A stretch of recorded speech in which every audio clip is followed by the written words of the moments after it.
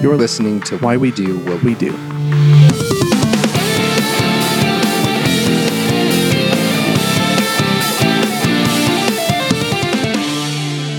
Hello and welcome to Why We Do What We Do. This will be your host, Abraham. And your co-host, Ryan O. Welcome back to your favorite consumable psychology podcast.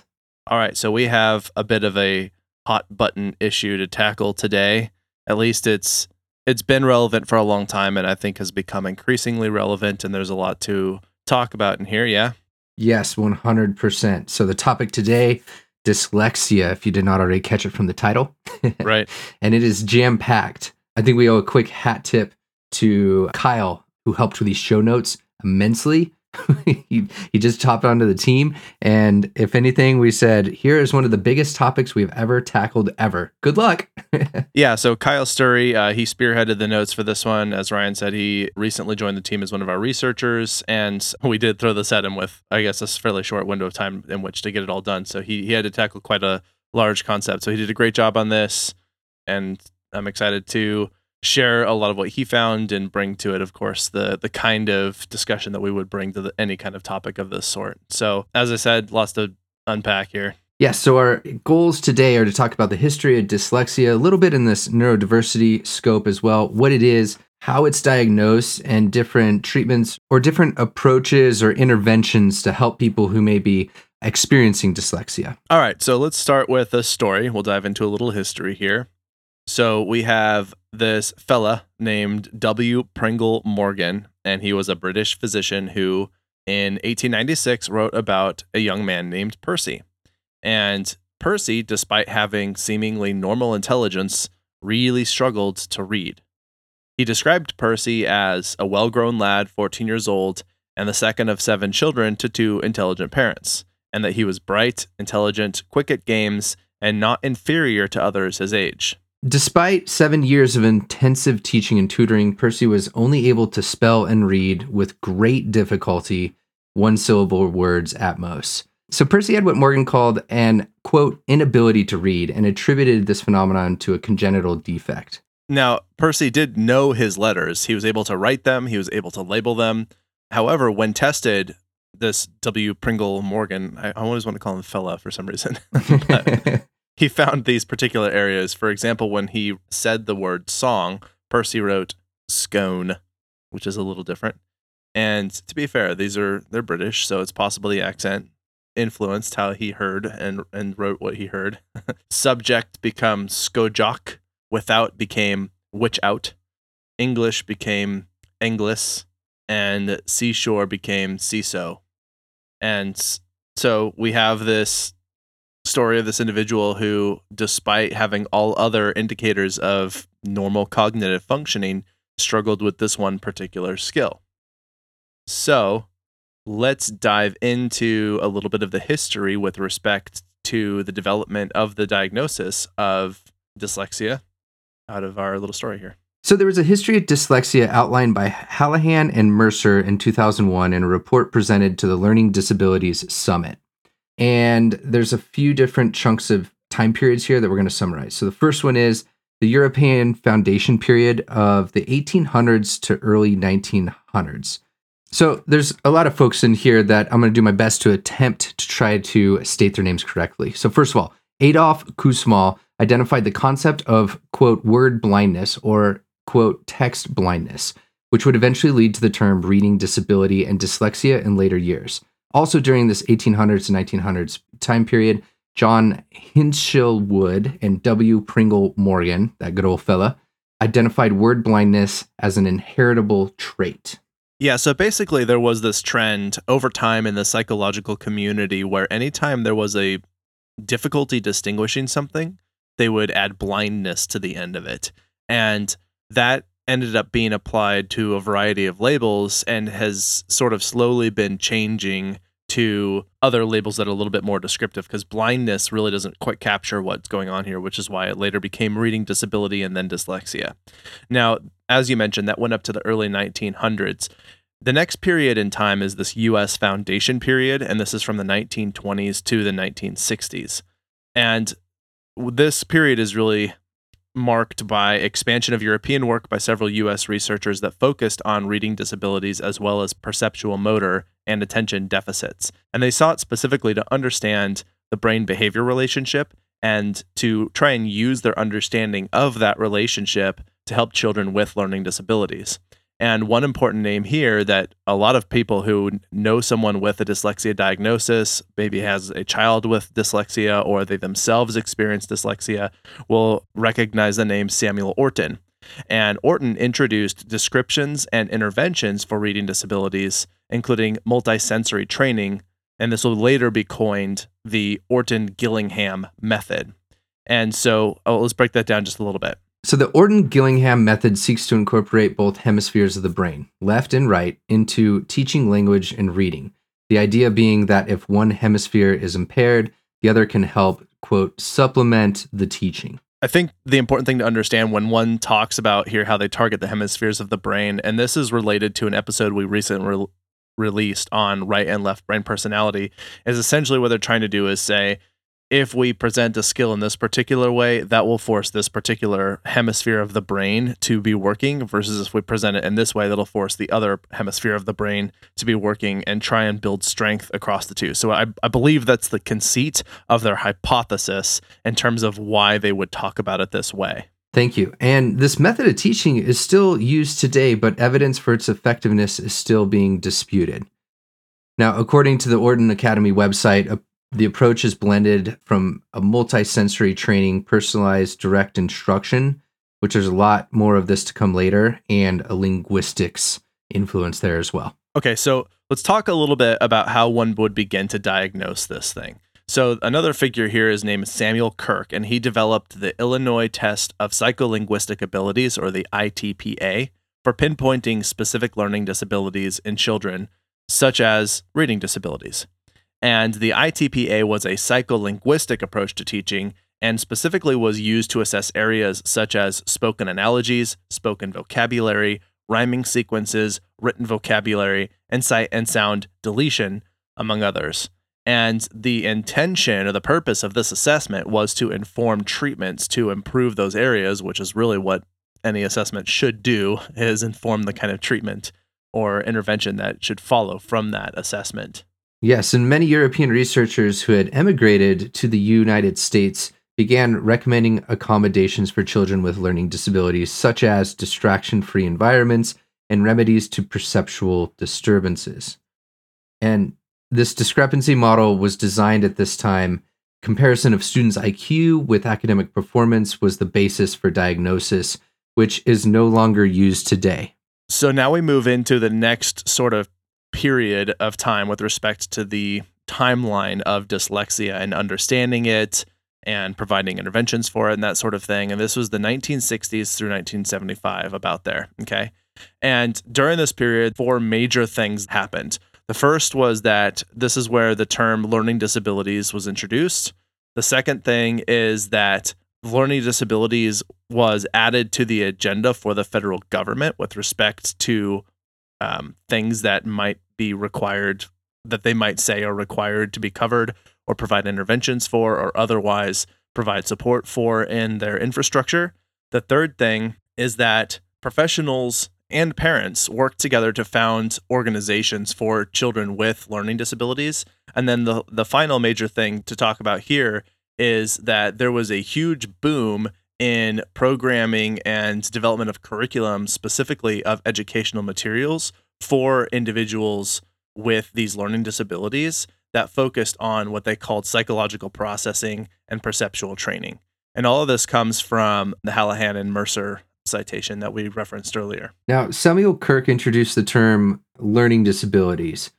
Funny because although he was vocal about his distaste for labels, he introduced one of the most commonly used label in education, and one that actually we see a lot of kickback on if it's especially being used to define a characteristic of a person or who they are nowadays. Rightfully so. A lot of these labels have sort of come under scrutiny because they either fail to adequately describe or because they create an unnecessary label, or there are a lot of reasons. But yeah, I think this is one that has started to receive some more scrutiny in terms of how useful it is and whether it needs to be changed or eliminated altogether. Now, major organizations were formed in response to increasing numbers of children with learning disabilities, such as dyslexia, including different organizations such as the Association for Children with Learning Disabilities, which is now currently the Learning Disabilities Association of America, and the Division for Children with Learning Disabilities of the Council for Exceptional Children. Didn't they put out a publication for a while, the Council for Exceptional Children? Yes, and there's still a very popular textbook that's labeled Exceptional Children that has been updated like 14, 15 times now or something crazy like that. Cool. So that might be a good resource for people too. Yeah. Now, task forces were developed during this time as well to formalize a definition of, quote, learning disability. Only partial agreement between committees on formal definitions actually occurred.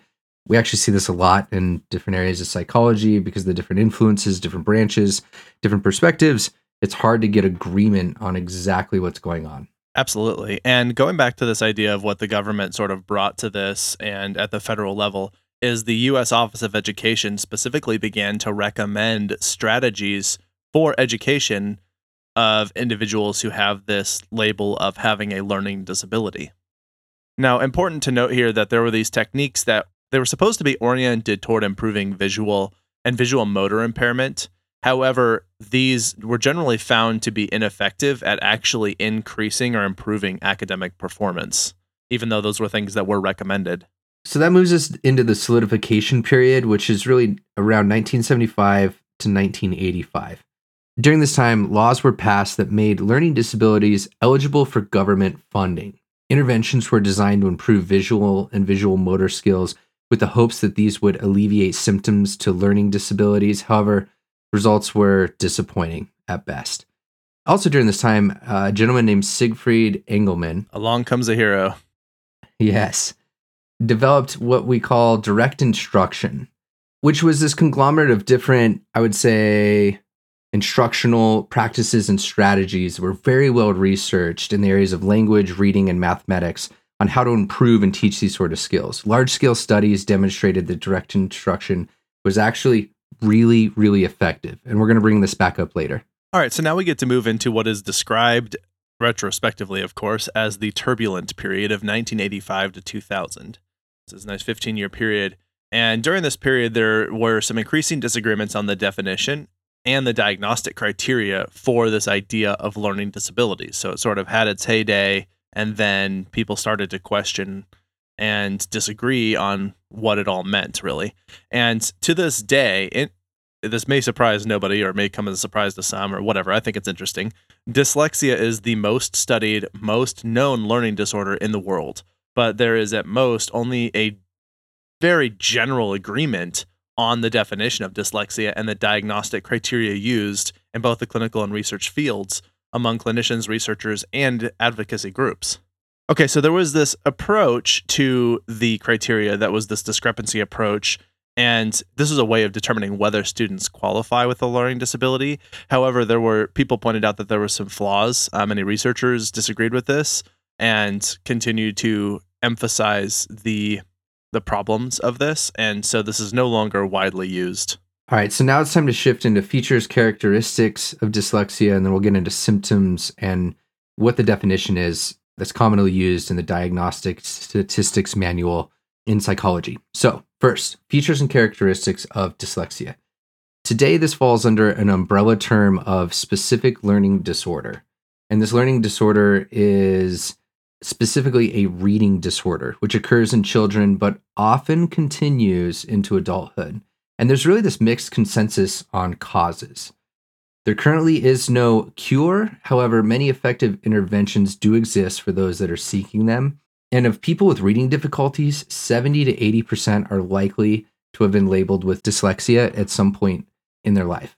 And estimations of the prevalence rates, which are just crazy when you start to think about it, are anywhere between 5 and 17% of people in the United States, which is it's a huge number. That's so many people. Yeah, I was watching this video about how this didn't seem to necessarily... This was words from a TEDx talk given by someone with dyslexia that I'm paraphrasing. To be clear here, we'll make sure we link it. But he was talking about how, from his understanding, this didn't seem to be as big of an issue up until this whole Industrial Revolution, the printing press, and then our society largely just went so heavy on reading and these different forms of text and whatnot that it might have attributed, at least in his perspective, to why this seems like it was just an apparent thing that popped up relatively shortly in the human period of existence. That does make sense, and I always do appreciate when someone looks at the historical context of the factors that might influence what looks like a sudden change in human performance and human behavior, is to look at, well, the opportunities now are very different. An interesting fact, I think, to consider in that context, however, is this idea that dyslexia is more prevalent in schools in high poverty levels than in affluent areas. And that would imply that there's something more systematic than random distribution of dyslexia that might have at least something to do with levels of support and resources for teaching, as well as potentially a bias in the diagnostic application. I'm very curious to understand what could possibly be contributing to this. If this is based essentially on the idea that people are going to just simply struggle with reading under certain conditions, then it doesn't make sense to say that you would have an unequal distribution of these things among specific levels of income, right? So that has to speak to something else, either with respect to how they're getting diagnosed or the kind of resources that are available to them at those different levels. And both of those things are really important in understanding and moving forward with how we begin to prescribe and understand something like dyslexia. So let's go ahead and dive into the symptoms, because I think one thing that's very commonly misunderstood among people who don't really know that much about dyslexia is that dyslexia is not simply reversing letters, numbers, and words. There is something different going on in terms of their ability to really have their understanding of what they're looking at consistently inform their response to that thing, is a way I'd like to put that. Now, that being said, generally speaking, the symptoms include things like difficulty with speed, accuracy, and decoding of words, as well as some difficulty in reading comprehension, and this should come as a surprise to no one, spelling difficulty. You do see an instance where they'll see reversal of letters and words, but you wouldn't know that they were doing that mentally necessarily, although you will see sometimes if they were to see words that are, or letters that are easily flipped, like a B and a D or a P and a Q, they might read those incorrectly. It's more apparent too when you see writing where they'll flip them as well. And so those are the only two real ways to know whether or not reversal is occurring. They often will demonstrate difficulty discriminating between left and right. There can be some fine motor impairment and coordination issues. And then often, well, not often, you might also see as a symptom of this a failure to recognize patterns as easily as might be expected at their developmental level. All right, so that takes us into defining this according to that Diagnostic and Statistics Manual. And in this, as we said, it's under specific learning disorder. And a specific learning disorder, which is shortened by an LD for short, comprises a heterogeneous group of disorders characterized by persistent difficulties with learning academic skills in a variety of domains, including reading, spelling, written expression, and mathematics. Now, we probably won't just say LD in the medical community. That means lethal dose. And so we'll just keep calling it specific learning disability. Yes. I don't know why they would short it to LD. I don't either, actually, especially, I don't know, it seems unnecessary. Let's go ahead and transition now to discussing how one would go about diagnosing dyslexia. So this will be a really good time for a quick ad break. Go for it. All right, cool.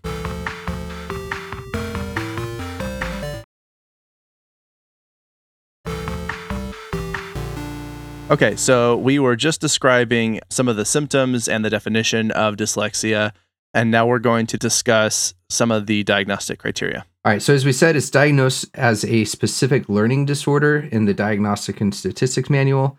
To be clear here, there is no blood test, there is no brain scanning. None of those technologies can help diagnose and specifically say this is dyslexia or this is that specific learning disorder. Now, there's a whole lot of reading tests, assessments that are administered, and there are so many of them. I'll let you start tackling these, Abraham. Okay, so, ready. And go, there's the Wechsler Intelligence Scale for Children, 3rd edition, or the WISC3, also called the WISC. There's the Kaufman Assessment Battery for Children, also called the KABC. They really like acronyms.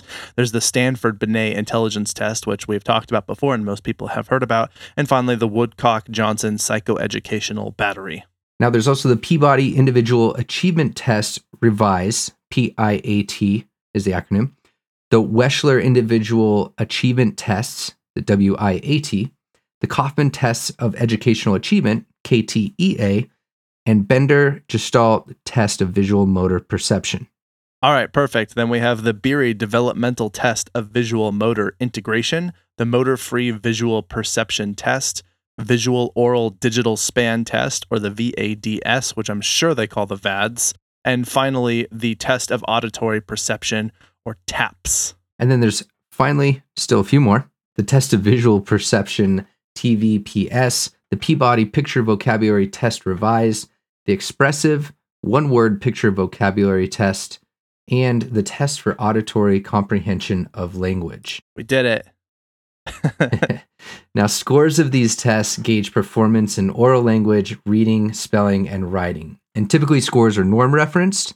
Can you maybe describe what norm referencing is real quick? Yeah, so essentially what they'll do is they're going to sample the performance of a huge number of people, usually a few thousand. I often see around anywhere from 7 to 11,000 kids, and they'll segment them based on their grade and or age or both.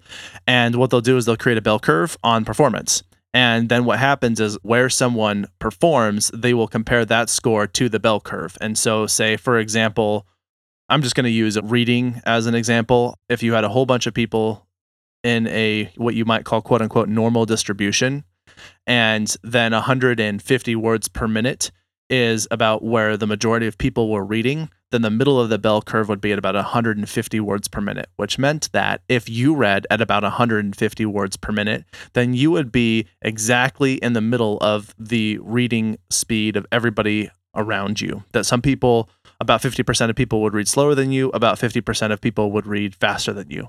Whereas if you read at the 90th percentile of that distribution in that norm reference group, that would mean that 90% of people read slower than you and only 10% of people read faster than you. Does that make sense? Yes, perfect. Thank you. And so what happens is these scores are norm referenced in that process, and they're tested against comparative scores from people that are similar aged or similar grades, as Abraham was discussing. Now, clinicians identify whether children are unable to perform academically compared to the age or intelligent level groups of other children. Now, as I mentioned earlier, the definition of dyslexia no longer includes this idea of discrepancy. And what discrepancy means here is that there is the assumption that there's a high degree of difference between a children's IQ score and their reading ability. And as described earlier, that just wasn't the case. You saw kids who were very intelligent, that they could learn and they could perform and they would do just fine. It was just this one particular type of skill that they struggled with. And so that model of just saying that, well, if they can't read well, then they must not be very intelligent wasn't very informative. And so that is no longer really being used. And in fact, some evidence suggests that some children are good readers and might otherwise actually have a low IQ. So you might have the reverse of that, where strong reading does not necessarily indicate that they would do well on other intellectual or cognitive tasks. So that whole idea of that discrepancy model just didn't make sense anymore. And those are the reasons why.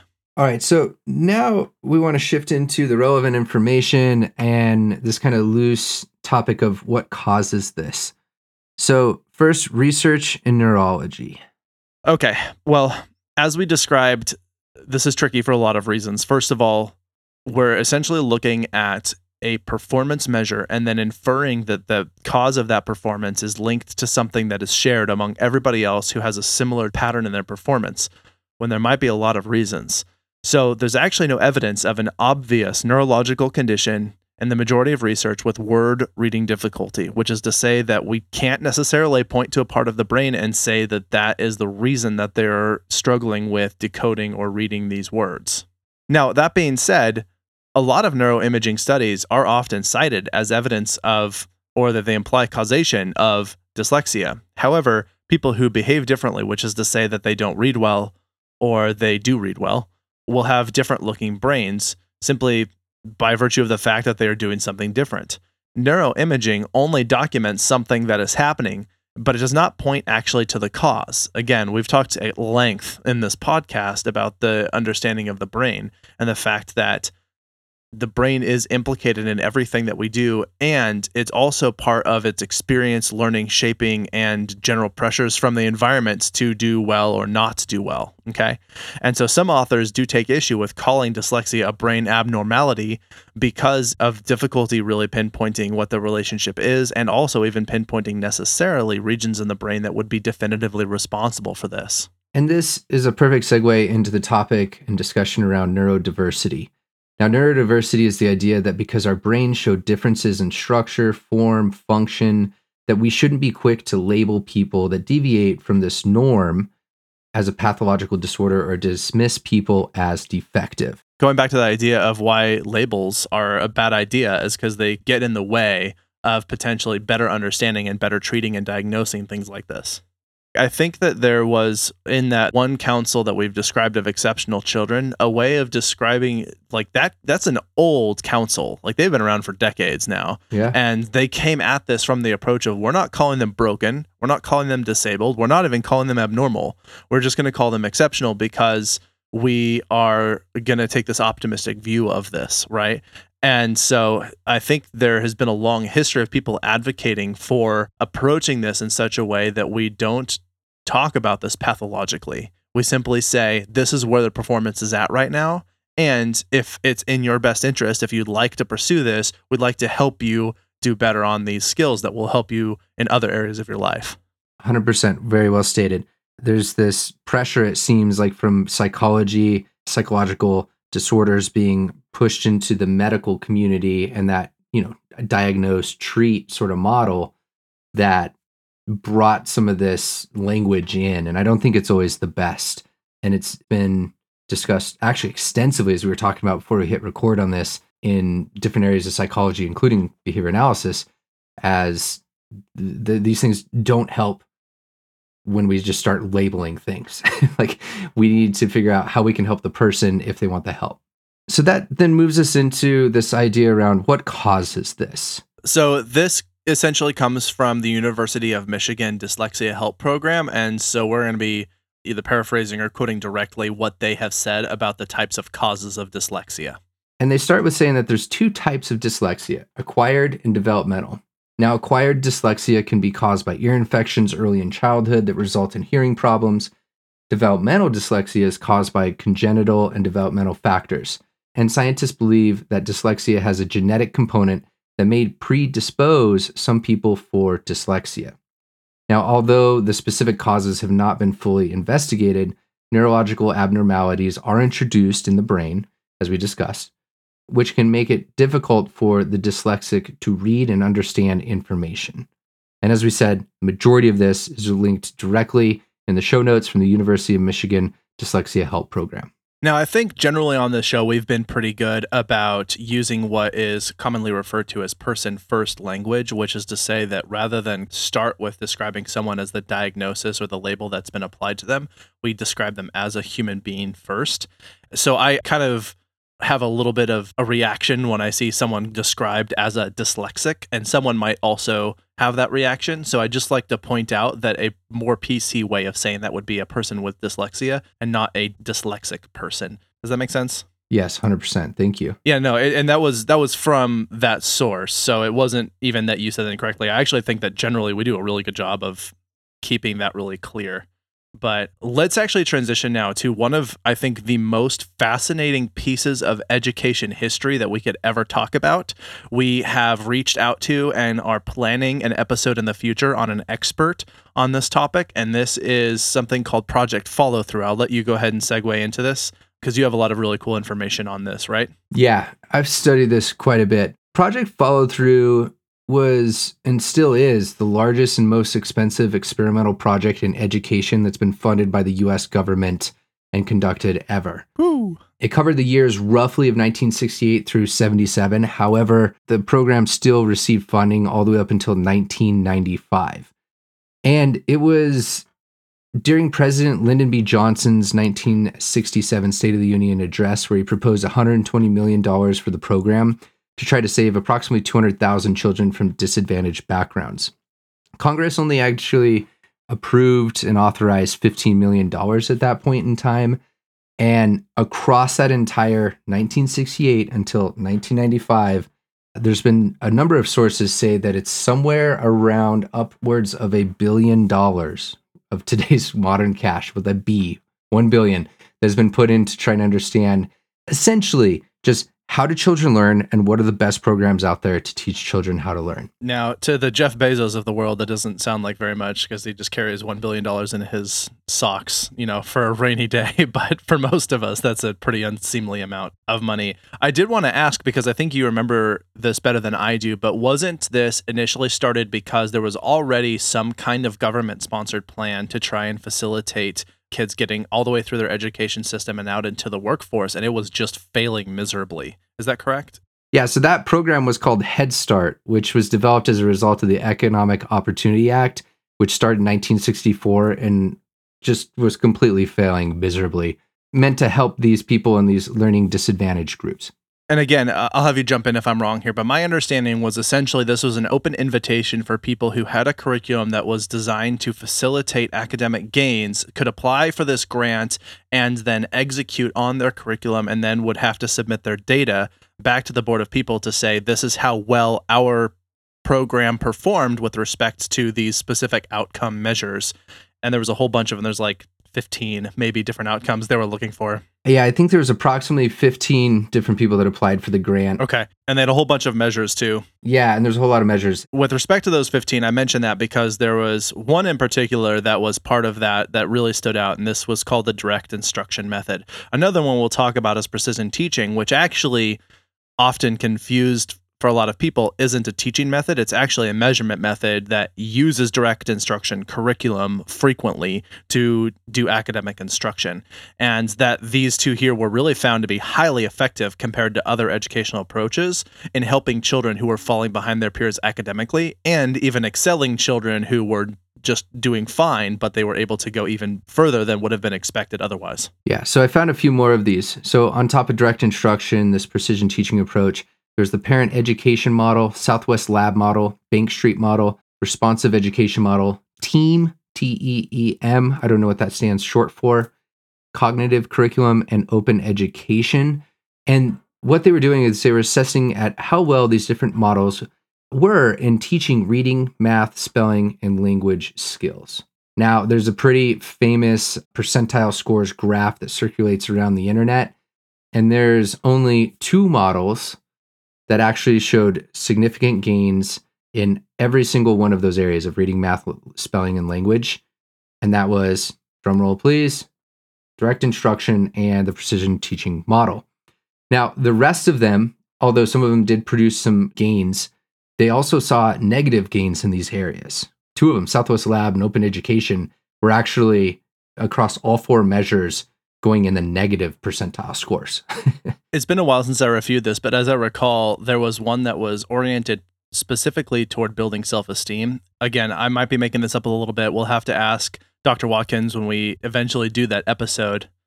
Spoiler alert, that's the person I was talking about. But anyway, as I recall, there was this one that their hypothesis was if you build a child's self-esteem, then their academic will correspondingly improve. And that was their whole curriculum, was building self-esteem. And I also, as I recall, one of the measures that they looked at was children's self-esteem. So not only how they performed on reading and math, but also how they sort of felt about their performance on those things and if they had high self-esteem. And what had happened was not only did that self-esteem model fail to produce any academic gains whatsoever, but they also took a tremendous hit that they actually had a negative impact on the children's self-esteem. So in addition to academic, they also looked at cognitive and affective measures as well. And you're 100% correct there. Now, I guess to just hat tip a little bit and make sure we're really clear on all of this, when you look at that graph, direct instruction was the only one that actually produced positive gains in academic, cognitive, and affective. Whereas the behavior analysis, precision teaching model that was there was not producing significant improvements. It was actually in the negative in the cognitive domain. And we can get into these reasons for a little bit later. But let's describe a couple of these models a little more specifically. So you want to take these? precision teaching and direct instruction? Yeah, I did want to say really quick that I just wanted to ask for clarification. Again, we got a little bit sidetracked on this because we both are really interested in this subject, but they did do this experiment more than once, right? Yeah, so the experiment was set up to where there was a bunch of counterbalances between who was implementing it, what school districts it was being implemented at, what, the SES status was, things like that. And it was to the point where I can't even convey it in a podcast. Like, there was so much data and so many different individual data points going out there. They actually had to hire numerous different research teams to analyze that data and to kind of condense that. When they saw the preliminary results of how a lot of these programs weren't effective in what they were trying to aim to do, there's third-party researchers that were brought in that were hopefully didn't have any biases, was the idea there, to look at this as well. And they were finding similar things. But we re-looked at these data as a society numerous different times all the way up until the mid-90s. And was it consistent that direct instruction did fairly well in those results? It was. And largely what happened was we decided as a society to put money into the things that weren't working to try to make them work as good as the things that were showing to be effective in the first place. Yeah. Rather than changing our model and using what was showing to work, which is really the disdain of a lot of the people that were really involved in this. Their hearts were broke, right? Like, we figured out an effective way to move forward and we did not invest in it as a society. Yeah, the question I get most commonly when I talk about this is like, so why didn't we do it? And I'm like, well, the powers that be, man.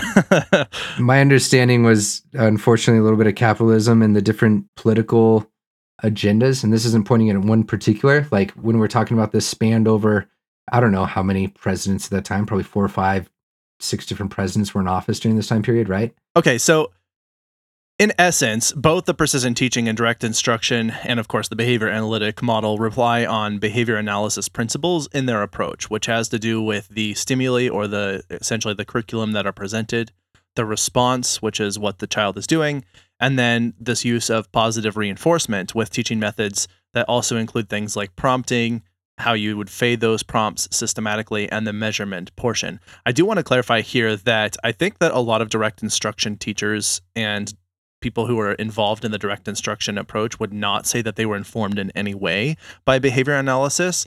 Yet what was described in the behavior analytic community is that even though they didn't come from the same sort of theoretical framework, they actually incorporated pretty much the exact same overlaying principles and practices that were part of that theoretical framework. And Siegfried Engelmann was actually really good at figuring out what worked and how to package it in a way to where you didn't have to learn about the jargon or the whys. It was just packaged into, here's what you implement to be able to teach this skill. He's a brilliant, awesome human. Yeah, just fantastic approach. Whereas a lot of modern behavior analysis is trying to always kind of show, I'd say, or highlight or point out where the behavior analysis is. He was really good at kind of secretly hiding that behind there, just because he was trying to seek these outcomes of children learning skills that they wanted to learn. Yeah. Awesome hero of the world. Yeah. In my opinion.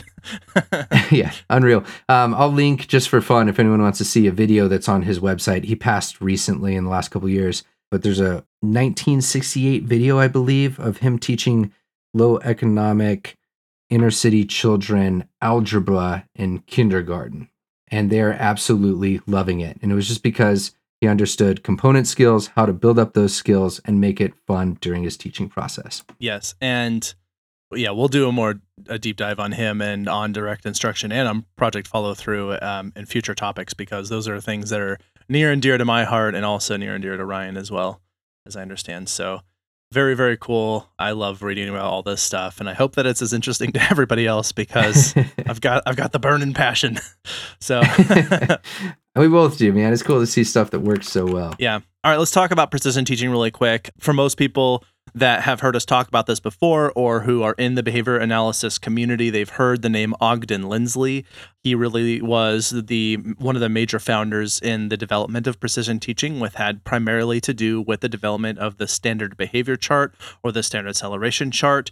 And he really performed this under the edict of, quote unquote, the child knows best, which is actually sort of developed out of B.F. Skinner's approach that the organism knows best, or the rat knows best, is how it was sometimes said. I actually don't know that Skinner ever said those words specifically, but the idea in this is that the child is not to blame for slow or stalled progress, but the environment or the conditions that led up to the development of those skills are what got there. And so essentially what they're all saying as part of this is that anything that a child or an animal or any organism does, they do because that is what makes the most sense for them given what they know and the circumstances that they're in. And that's why they know best, is because they are doing exactly what they were set up to do. And the second part of this precision teaching thing is this concept of fluency. We have 2 episodes on those. I'd highly recommend you go listen to them. They're both really awesome. One of our actually more frequently downloaded episodes is the interview that I did in the second part of that with Dr. Donnie Newsom. And fluency is not merely accuracy as getting to a percent correct, as used as a primary decision-making factor, but also it is the idea of mastery that includes other measures such as the rate per minute of the response. And I think what's useful to understand about this is that the point of fluency is not necessarily go as fast as possible under all circumstances, but the conditions under which, if pressure was put to do well, to go fast, to perform highly, can you do that? Not necessarily do you have to all the time, but could you if you needed to? Because that's part of what makes masterful performance, is that you can perform under those sort of circumstances of pressure.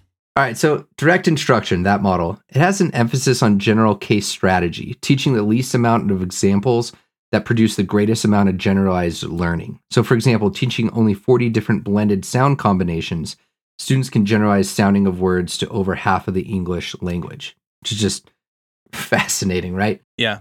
This also has some overlap philosophically with the work of John Dewey. So people who are interested in reading up more about this, that's another source to look at. And that's really what that Zig Engelman was so good at, was putting in the time, care that was needed to research and identify how do we get the most bang for our buck when it comes to teaching. Absolutely. Now, both approaches have shown the most improvement in both academic achievement and self-esteem in students, including the area of low socioeconomic standing where learning disorders are most diagnosed.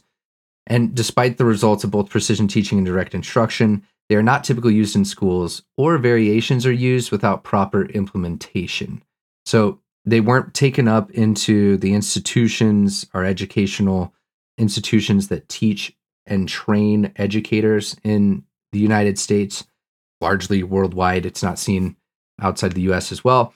And most educators are just not aware of these methods. This is one of the most heartbreaking, I guess, sad parts of it, especially when you talk with some people like Kathy Watkins that you mentioned and others, on how it just kind of fizzled out. It died. It was lost as a research study, and I don't know, for information for podcasters to kind of talk about and reminisce on, right? Well, it reached a simmer because it's like it never really went away. It just never got widely adopted. So there are a bunch of people who still use it. But yeah, you're absolutely right that this is an education thing in terms of teaching the teachers, because most people have never heard of any of this. And this will be news even to some people who listen to this who are pretty smart and well-informed people for the most part. So if there are people who know about this, essentially their reluctance to adopt it is either that they don't know how or it's impractical. And then you also get people who are opposed to it for philosophical and political reasons as well, that those are out there. Now, I do want to take this back to dyslexia because we got on this train of the teaching strategies. And the reason that that's so critically important is because there is now plenty of research to show that with structured, intensive intervention, you can really help those people who struggle with reading and decoding, and math is another one that has started to show up in a big way for dyslexia, by having really specific structured practice. A word you'll hear a lot is multimodal, which is to say that you'll have auditory components, visual components, where it makes sense, kinesthetic components. There is just a lot of approaching it in various formats to work on that applied version of this, and that there is hope here. That people who have a dyslexia diagnosis, this is not a sentencing for your life. At least it doesn't have to be, right? That where it has been applied, there are people for whom they may not ever experience a fully fluent performance on reading or math or whatever the particular topic is they struggle with, but they're almost always going to improve with the right amount and the right kind of intervention that is available. And so seeking out empirically validated best practices for intervention for individuals who struggle with this is the best recommendation we can give, because there's no cure, because there's even no real systematic diagnosis. It just doesn't even really matter necessarily. If you're struggling, then the best thing you can do is or do for the person for whom you're providing the support is to reach out and find those resources. And in an ideal world, you wouldn't have to reach out and find those things and do it on your own, because those would just simply be part of the curriculum, is identifying those people who struggle with these skills and providing them the opportunity to get the structured practice they need to succeed. And unfortunately, we just don't have those systems in place right now. And I mean we, as in mostly a country and as a species, not us in the podcast. We have zero control over the academic landscape. Otherwise, things would look differently. That being said, essentially what we're advocating here for is we feel for these people who struggle. And you had asked me earlier about people that I work with who have this diagnosis. And I've worked with many, dozens, possibly more. And my experience of them is as individual and unique as the kids themselves, which is to say that everybody experiences this a little bit differently. And it's because of all those things that we've talked about, that yes, you're going to have some neurological conditions that might be a cause here. And we've also seen kids for whom they just never really got good structured teaching.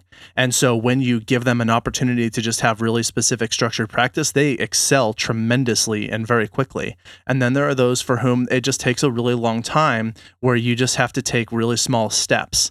And I have never seen someone fail to improve at least somewhat, regardless of this diagnosis.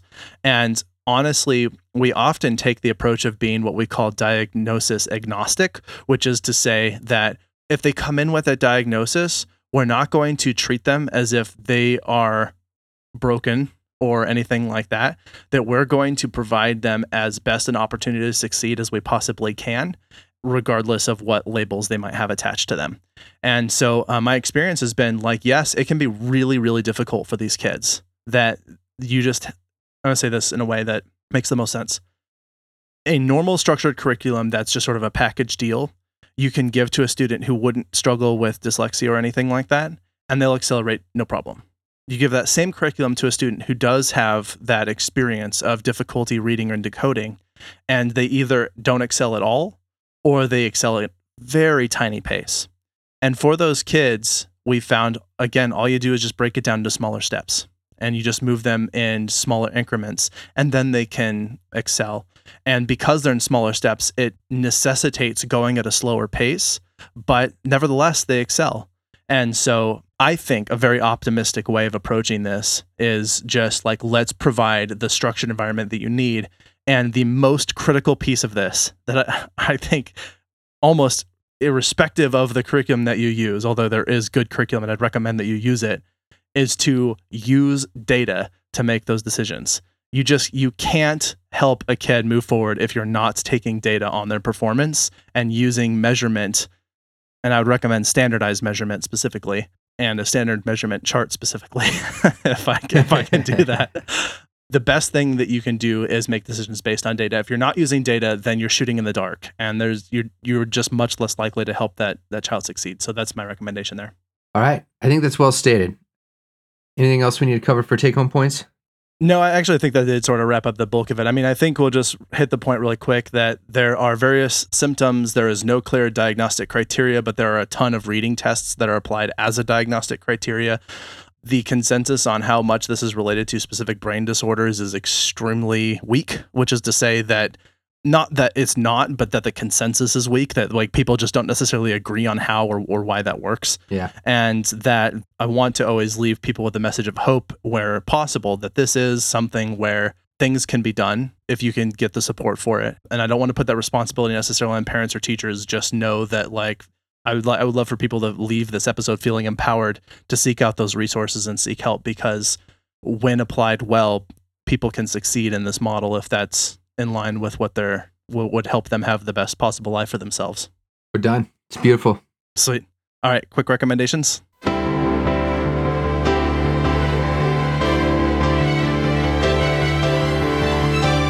Recommendations. So we talked a bit about Siegfried Engelmann, and I think that that got me thinking about a recommendation. I was going to recommend something else, but I decided my recommendation will actually be 2 books by Siegfried Engelmann specifically. One is The Theory of Instruction. This is a dense read. It is packed with information. It is also essentially the conceptual framework upon which direct instruction is largely informed. And it is very fascinating. So if you're in teaching, especially if you are in academia and you are interested in researching teaching, you probably already heard about this, or you probably already have an agenda, but really cool book. I'd highly recommend it. The other one is got a provocative title, which is Teaching Needy Kids in Our Backwards System. And this one does a good job of also talking more about the systemic problems of education and academia, and also by Siegfried Engelmann, and highlights some sort of prescriptions for how to improve situation for children who especially are more likely to be faced with a lack of opportunity because of socioeconomic status and that sort of thing. All right. And my recommendation is actually this YouTuber named Johnny Harris. He makes some fantastic, cool videos. I believe he works for Vox and just kind of travels the world and has really cool, interesting things to say that are always 10 to 15 minutes, from tourism to why Holland has bikes, cheese, tulips, and canals. So if you're interested in why we do weird things and what's going on, he's kind of a cool figure I've been following recently that's been teaching me some cool things about culture. Rad. All right. With that said, this is Ryan O. This is Abraham. We are out. You've been listening to Why We Do What We Do. Why We Do What We Do is supported in part by our amazing patrons. Thank you. If you like what you heard, consider becoming a patron by heading to patreon.com/WWDWWD podcast. You can also rate and review us wherever you get your podcasts, or share this episode with your friends. If you have any comments or questions, we'd love to hear from you. Find us at WWDWWD podcast on your favorite social media platforms. You can learn more about this and other episodes by going to www.wwdpodcast.com. There, you'll find links as well as detailed and shareable show notes. Why We Do What We Do is researched and produced by Abraham, Ryan O., Shane, and Miranda. Artwork and logo design by Andrew Pollock at nogdesigns.com. Video and production assistance from Tyler Brasier, with music courtesy of Justin Greenhouse. Thanks for listening, and we hope you have an awesome day.